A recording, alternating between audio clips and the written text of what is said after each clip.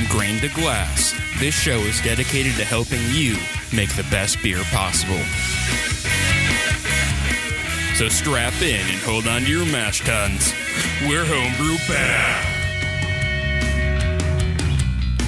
Welcome to Homebrew Bound. I'm Casey, and Miles isn't here. Replacing Miles this week is Thomas, or Tom. Which one do you prefer?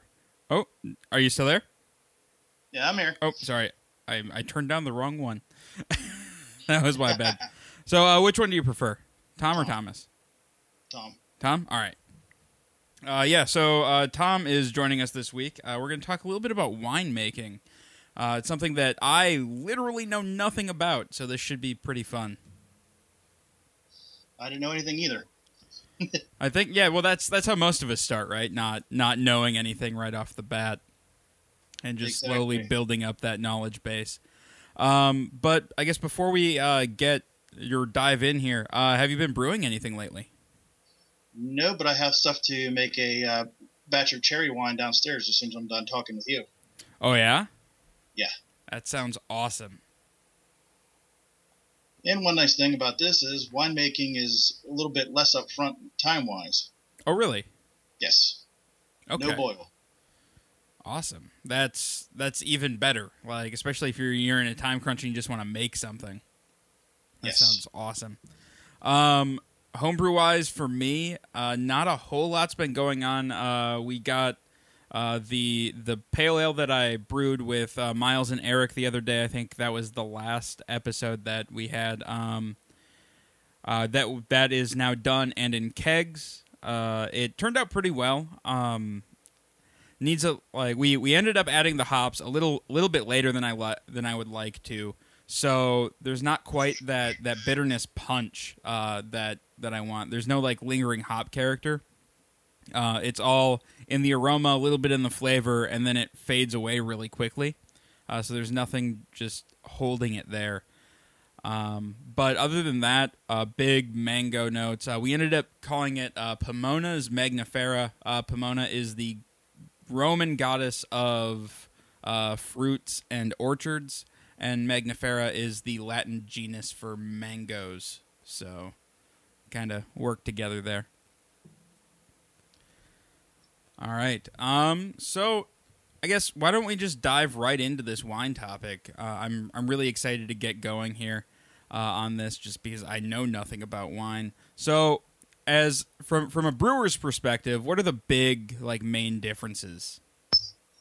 Actually, where you're getting your source of fermentables is one of the biggest differences. Okay. But if you can make beer, you can make wine. It's just as easy. Oh, really? Yes. Okay, so all the vintner versus brewer debate really shouldn't be one. There's no huge difference there. Not as far as I'm concerned, but that's why it's a hobby. Yep. Okay. So what do you need to make wine? So if you have everything for home brewing, you probably have everything to make wine. But if you had nothing, what would you need? Pretty much everything you would have for brewing beer, except for the brew kettle. Okay, so you don't need a brew kettle, so you can basically go straight into the fermentation chamber? Yes. Really? Awesome. Yes. So just is glass necessary? You do the same thing with, or can you use plastic buckets and stuff with wine? I actually use plastic. Oh, you do? Yeah. Okay. But what I would recommend is if you're going to do wine, I would try to stick with one set of plastic just for the wine, so you don't have any chance of pulling any hops over. Oh, I suppose hopped wine probably isn't the greatest thing. No, that might be considered blasphemy to make wine with a beer fermenter. I could see that. Yeah. So how many batches of wine have you made? I guess ballpark it. When did you start brewing, and then how long from when you started brewing to making your first wine? I started brewing beer 4 years ago and wine 3 years ago. Okay, so about a year in. There? Oh, go ahead. No, go right ahead. Was there any reason you decided to jump into wine? Actually, I wanted to start making wine as an anniversary gift for my wife. for our first year anniversary. All right, that's as good a reason as any. She's putting up with you making a mess in the kitchen all the time. Yes, sir. But now she doesn't even drink it, so I'm drinking both. Oh, well, that's a thumbs up on both sides. Right? The struggle is real. Yes, it is. Pretty much a standard brewer has in their arsenal, the brew kettle, the carboys, whether it be 6-gallon, 5-gallon, big old spoon for stirring in the kettle. Mm-hmm. The only real thing that you wouldn't have would be your wine bottles and your corks and porter, which isn't that big of a deal. Okay. Because I've actually put wine in beer bottles, which blasphemy, I guess. I mean, it's just a vessel to serve it in, right? When it comes down to it. Okay. Have you kegged any wines? Yes, I have. Yeah? How's that, pulling wine off the tap? Oh, that's dangerous on Christmas Eve. I filled a 3-gallon corny with a green apple wine that I turned into a champagne. It was gone before the night was up, and I was the only one drinking it. Oh, no. Yeah, Christmas morning was rather rough. Yeah, that sounds a little brutal. Like, all right, kids, go open the presents. I'm gonna just lay on this couch for another 3 hours. Try not to play with toys that make noise. Oh, you can't find the batteries? Darn. Oh, yeah. But I've helped a few coworkers delve into the winemaking. As a matter of fact, he actually made wine for a wedding that was just this past weekend. He made 49 bottles of wine. That seems like a lot. I guess wine bottles are what? 20? No. They're about the same size as bombers, right? 1.5 liters or 375, depending on the... No, okay. 75. It all depends on what size bottle you want to use. Okay. Yeah, that's a lot of wine. Yeah, because I think the strongest one was like 14%. Yeah, that's one of the things that always scares me about wine is it can go down super easy, but it sneaks up on you real fast. Yes, it does. Especially if you're used to drinking beer and you're crushing wine like beer, just don't do that. Just don't. Hey, I learned that lesson. I think we've all learned that lesson at some point or another. I remember my bachelor party, my father-in-law, who is an avid wine drinker, was trying to keep up with my brother and I with beer. And at one point in the evening, he goes, "I think you and your brother have wooden legs." That Christmas Eve, I tried to keep up with him with wine, and I just couldn't do it. Yeah, wow. That sounds great. All right, so I guess back to the winemaking process itself before we get too distracted about, swapping wine drinking stories. So you have the big difference is the fermentable. And before we started, you said that, or even while we were talking here, you said you don't need a boil kettle. So it's all no boil? Yes. So there's no heating for sanitation or anything like that? No, that's why sanitation is key whenever you're going to be making wine. Okay. I guess that's yeah. Wow. I always thought there'd be some sort of heating process in there, but I suppose that might break something down in the grape juice or something that you don't want, right? I mean, if you have something that might be a little bit questionable on whether you have any wild yeast in the juice or whatnot, you can always throw cabinet tablets in. Okay. And I forget how many tablets it is per gallon. But what I usually would do is I'd hit that with the cabinet tablets and let it sit for 24 hours so that it can degas naturally. And then I just pitch my yeast into the must. All right. So once you put the Camden tablets in, you don't. I know that you can use those to stop fermentation on the beer side, or the beer or cider side. I've used it both. Like if you wanted to halt your fermentation at a certain level, but after a couple of days, you can pitch regular Saccharomyces. It's not going to hurt it, right? Yes. Okay. That's been in my experience, at least. Okay. Awesome. So where do you source the juice? I've gone everywhere from homebrew shop via Kits homebrew shop, where he actually gets juices in from, say, Italy, California, which is really cool. Okay. And I've actually got stuff from the grocery store. Yeah, some 100% Welch's grape and A little bit fancier than that. I went with the Welch's. It was a cherry pomegranate. Okay. That sounds really good. And to this day, that is still one of my most popular flavors and most requested flavors. And oh, really? To it. Yeah, it was just so funny because I did that as a joke.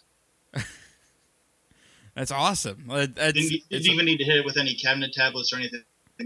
Just dumped a bunch into a bucket and pitched yeast. Yep. Hey, I've done a couple of ciders like that. It's always fun when stuff like that turns out.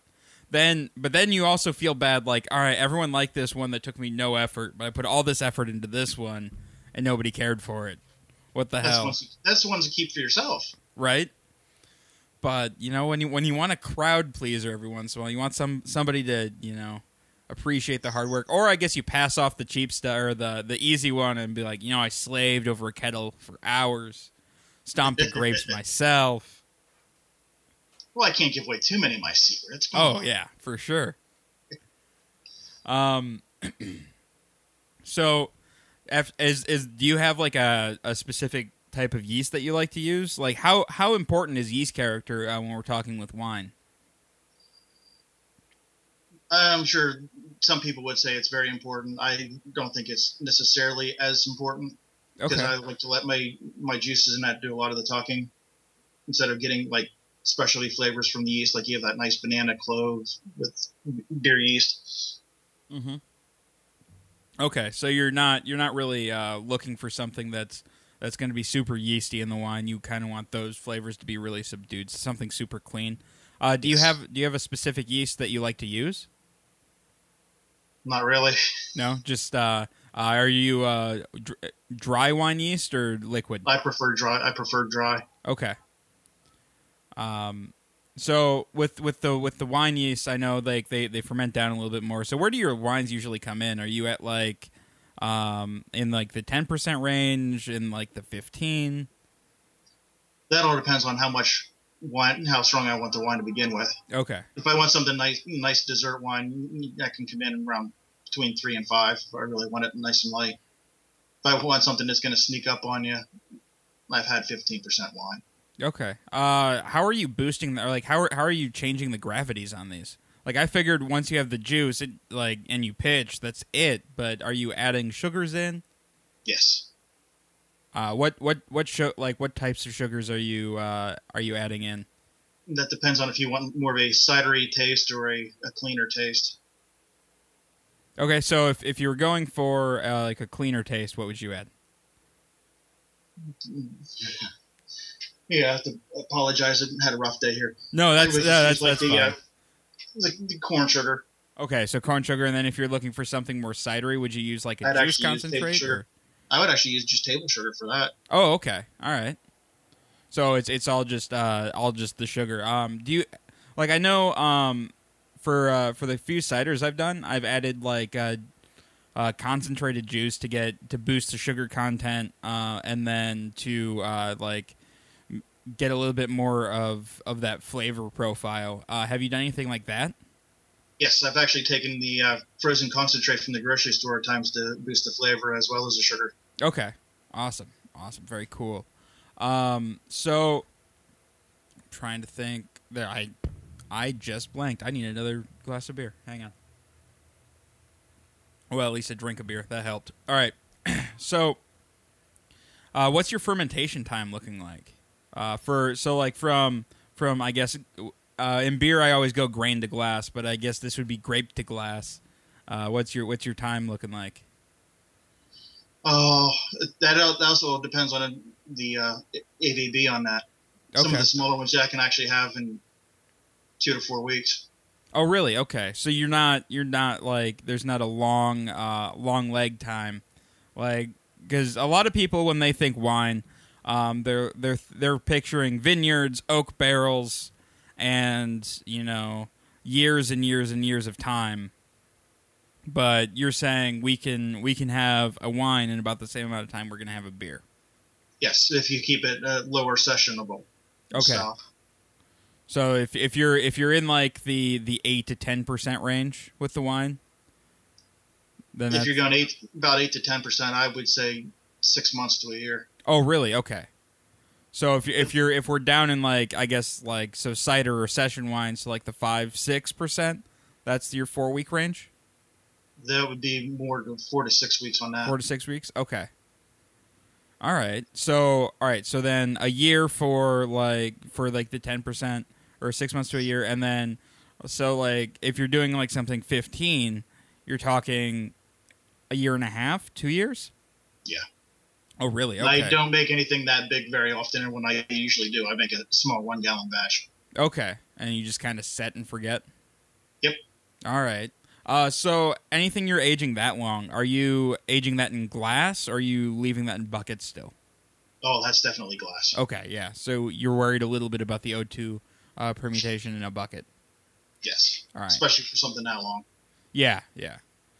Have you thought about? Well, I guess I know. What about like bottle aging the wine? So if you had something that long, and maybe you haven't experimented with it, this is just something that popped in my head. But so if you have something there and you bottle it after about a year, do you think it will age out properly in the bottles, or do you think it'll still taste too young? I actually have some wine down in the basement that's probably 2 years old, and it was just something that was 6%. Okay. I just made sure I hit it with different additives to help keep it longer. Okay. So you like what kind of additives will you add to try to preserve the wine? I usually add potassium metasulfate. Okay.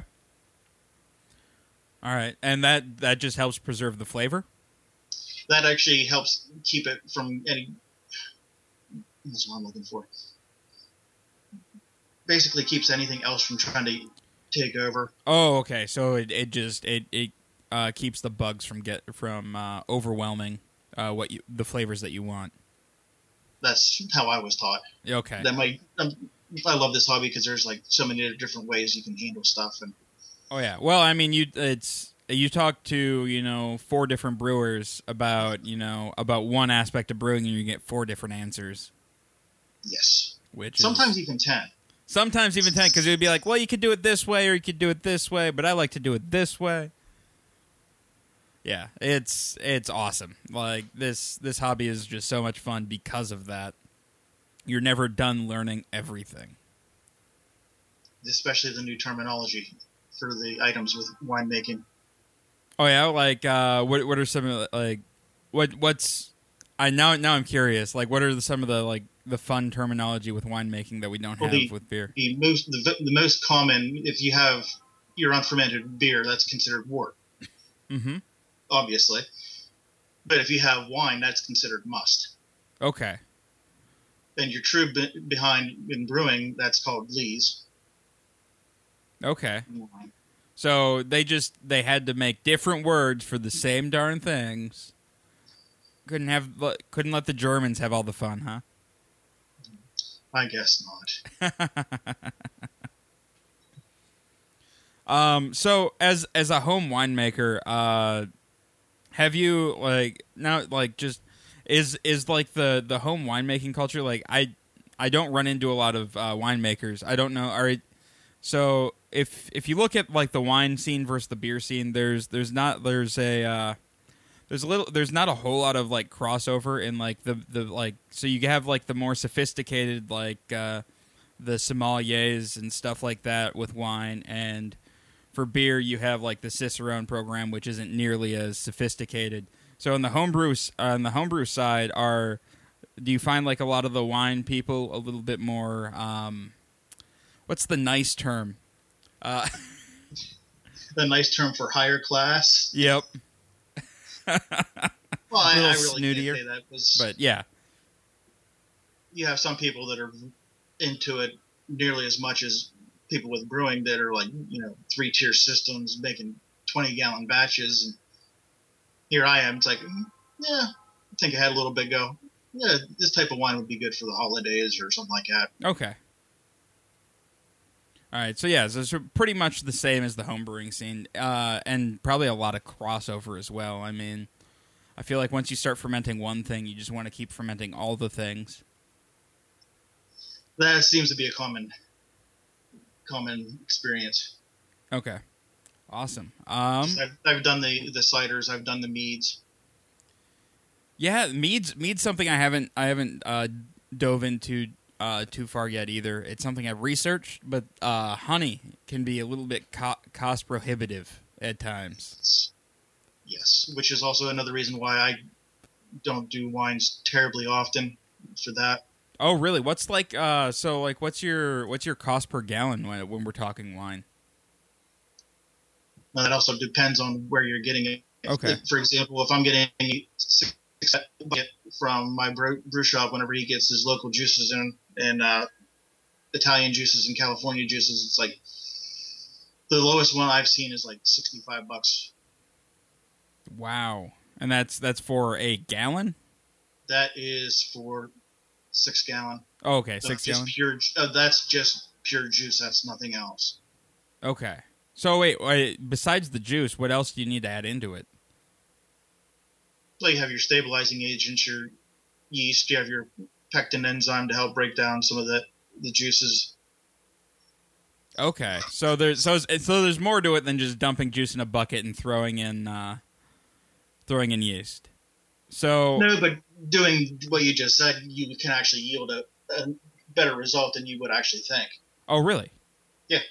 Okay.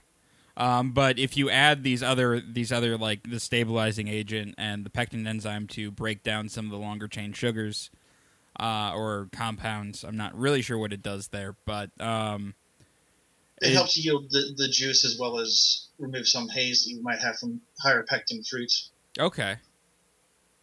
All right, so that'll help you make a better final product. So yes. Okay, so it's almost like I mean maybe like if you're just dumping juice, that's like your extract batch, and if you're adding all this other stuff, that's kind of if you're going the all grain route, essentially. Yes. Okay. And if anyone wants to get into this from a brewing point of view, the best bet would go to your local homebrew shop and actually get some wine kits. And that's usually you're going to get a bag of concentrated juice that you top up with this next amount of gallons of water. Okay. And stir it up, which is where your stainless steel 20-inch spoon comes in handy. Yeah. Yeah. Okay. So, all right, yeah. So it sounds like winemaking, the barrier to entry, especially if you're already brewing, is super low. Yes. So I should do a wine, is I think what you're telling me. The force is strong with you, Grasshopper. But, I mean, for those who don't know, I mean, if I would go through an entire batch here, just breaking down the quick points, basically you would mix up your juices, any adjuncts or adjective, whatever you want to add to it, and you would let that ferment, usually at a warmer temperature than your ales. But you would let that sit on the primary yeast cake for maybe a week or two, and then you'd transfer it over to a secondary. And then once you get closer to final gravity with that, then you would actually do what they call a degas, which is basically you would just take and agitate it and get all the CO2 out of solution. Oh, okay. Whether it be with a spoon, the degassing wands that you can get at your homebrew shop. I've even actually just gently rocked the carboy to agitate it to get the CO2 out. Oh, okay.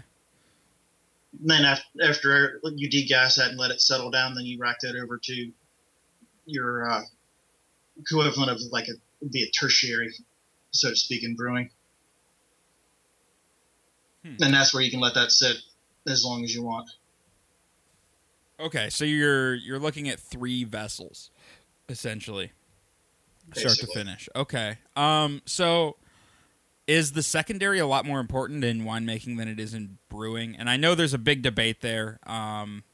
I know Miles is a big proponent of racking to a secondary, and I'm a big proponent of just leave it in primary and rack off the main yeast cake into either your bottling bucket or into your kegs. But is it more important in winemaking? That depends on how clear you want your wine. If you're trying to make something just for drinking and you're not really caring about clarity, then Okay. you should be good. All right. So if you did primary straight to your tertiary vessel, you think it'll be a lot more cloudy. I suppose you know what? I bet it's the degas. Not really, because sometimes if you actually buy a kit, that you can actually get fining agents to add to it. Okay. That'll help drop all that yeast out. All right. Well, and I suppose if you're degassing with an agitation method, that's going to knock around that yeast cake at the bottom and put all that yeast back into suspension, which will cloud stuff up again. That's why I usually let that sit for a couple weeks after I do that. Okay. So after you degas it and you in your secondary and you leave it sit, aren't you worried about more CO2 forming? No, because whenever you go to rack it over to your tertiary, you're going to lose some of that, and you're going to naturally lose some whenever you have your airlock on there. Okay. All right, so you're just most of the stuff that's in solution, then you're going to. It's going to come out of solution because you're not going to be having it sit as cold as you would now, where it would want to hold on to more CO2 in solution. Okay. Awesome. Have you done any any of the carbonated wines?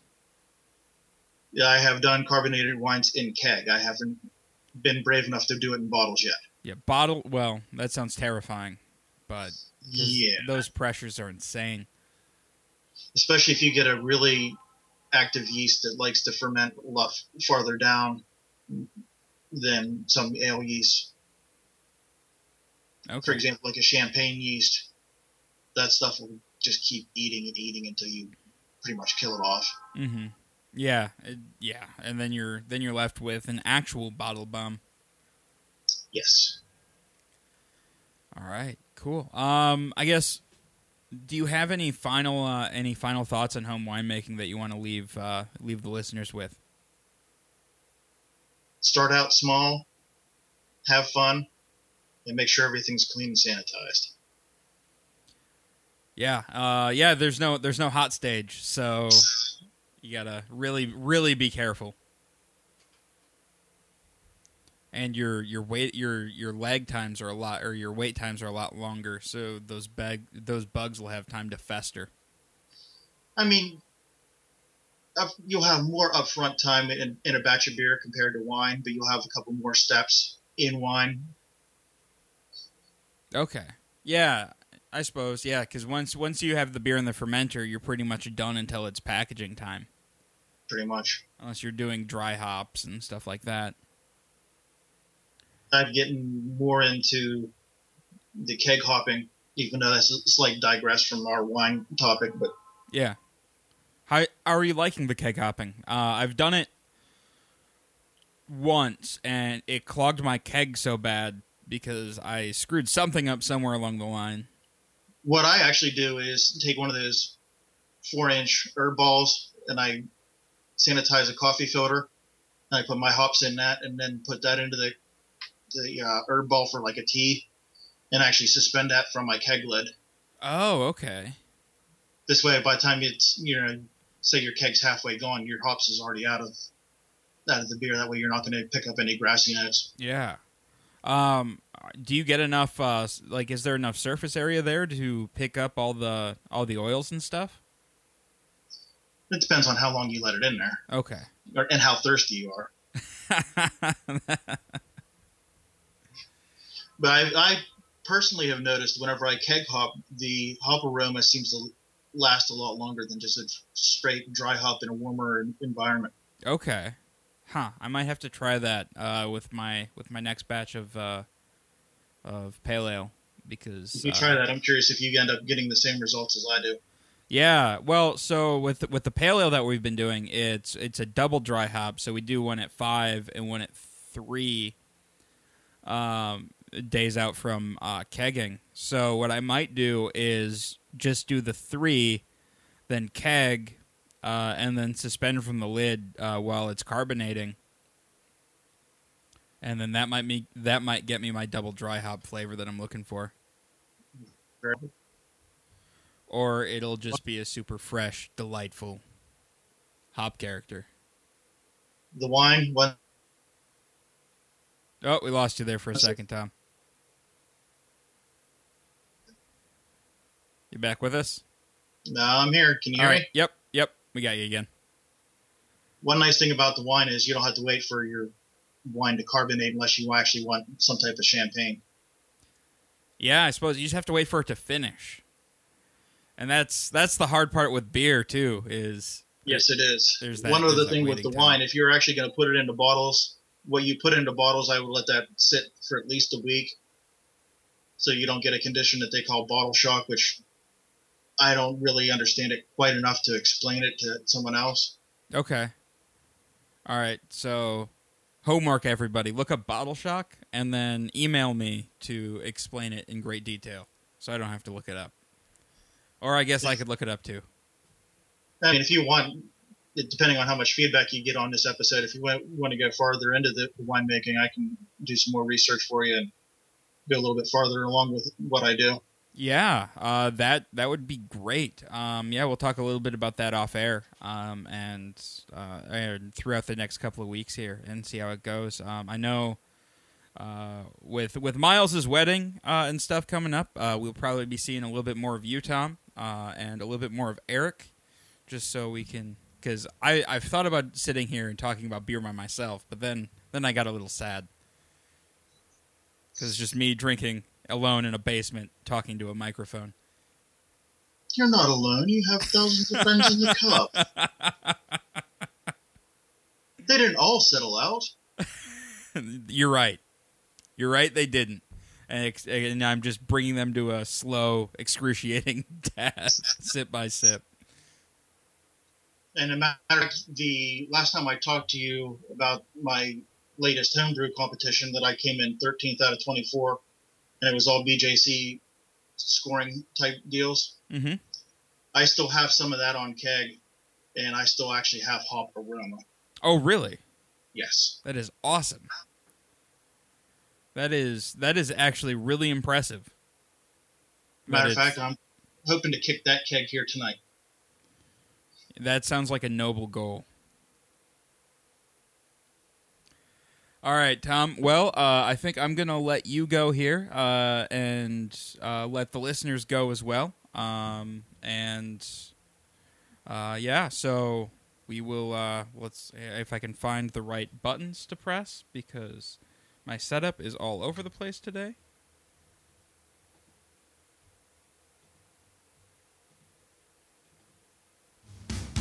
Hey, look at that. I found buttons. All right, guys. Thanks for tuning in. And thanks again to Tom for helping me out with this episode and sharing some unique insights into homebrew winemaking. Something I know very little about, obviously, from listening to this episode. If you guys have any questions, comments, show ideas, or what have you, go ahead and shoot us an email at feedback@blindnewstudios.com. You can find us on Facebook at facebook.com/blindnewstudios. You can follow us on Twitter at blind_ninja. If you'd like to support us and you're going to do any Amazon shopping, go ahead and click on the Amazon link at the bottom of our homepage at blindnewstudios.com, or become a patron today. Go on over to patreon.com/blindnewstudios. Become a patron. Any little bit helps us, and we really appreciate it. I'll see you guys next week.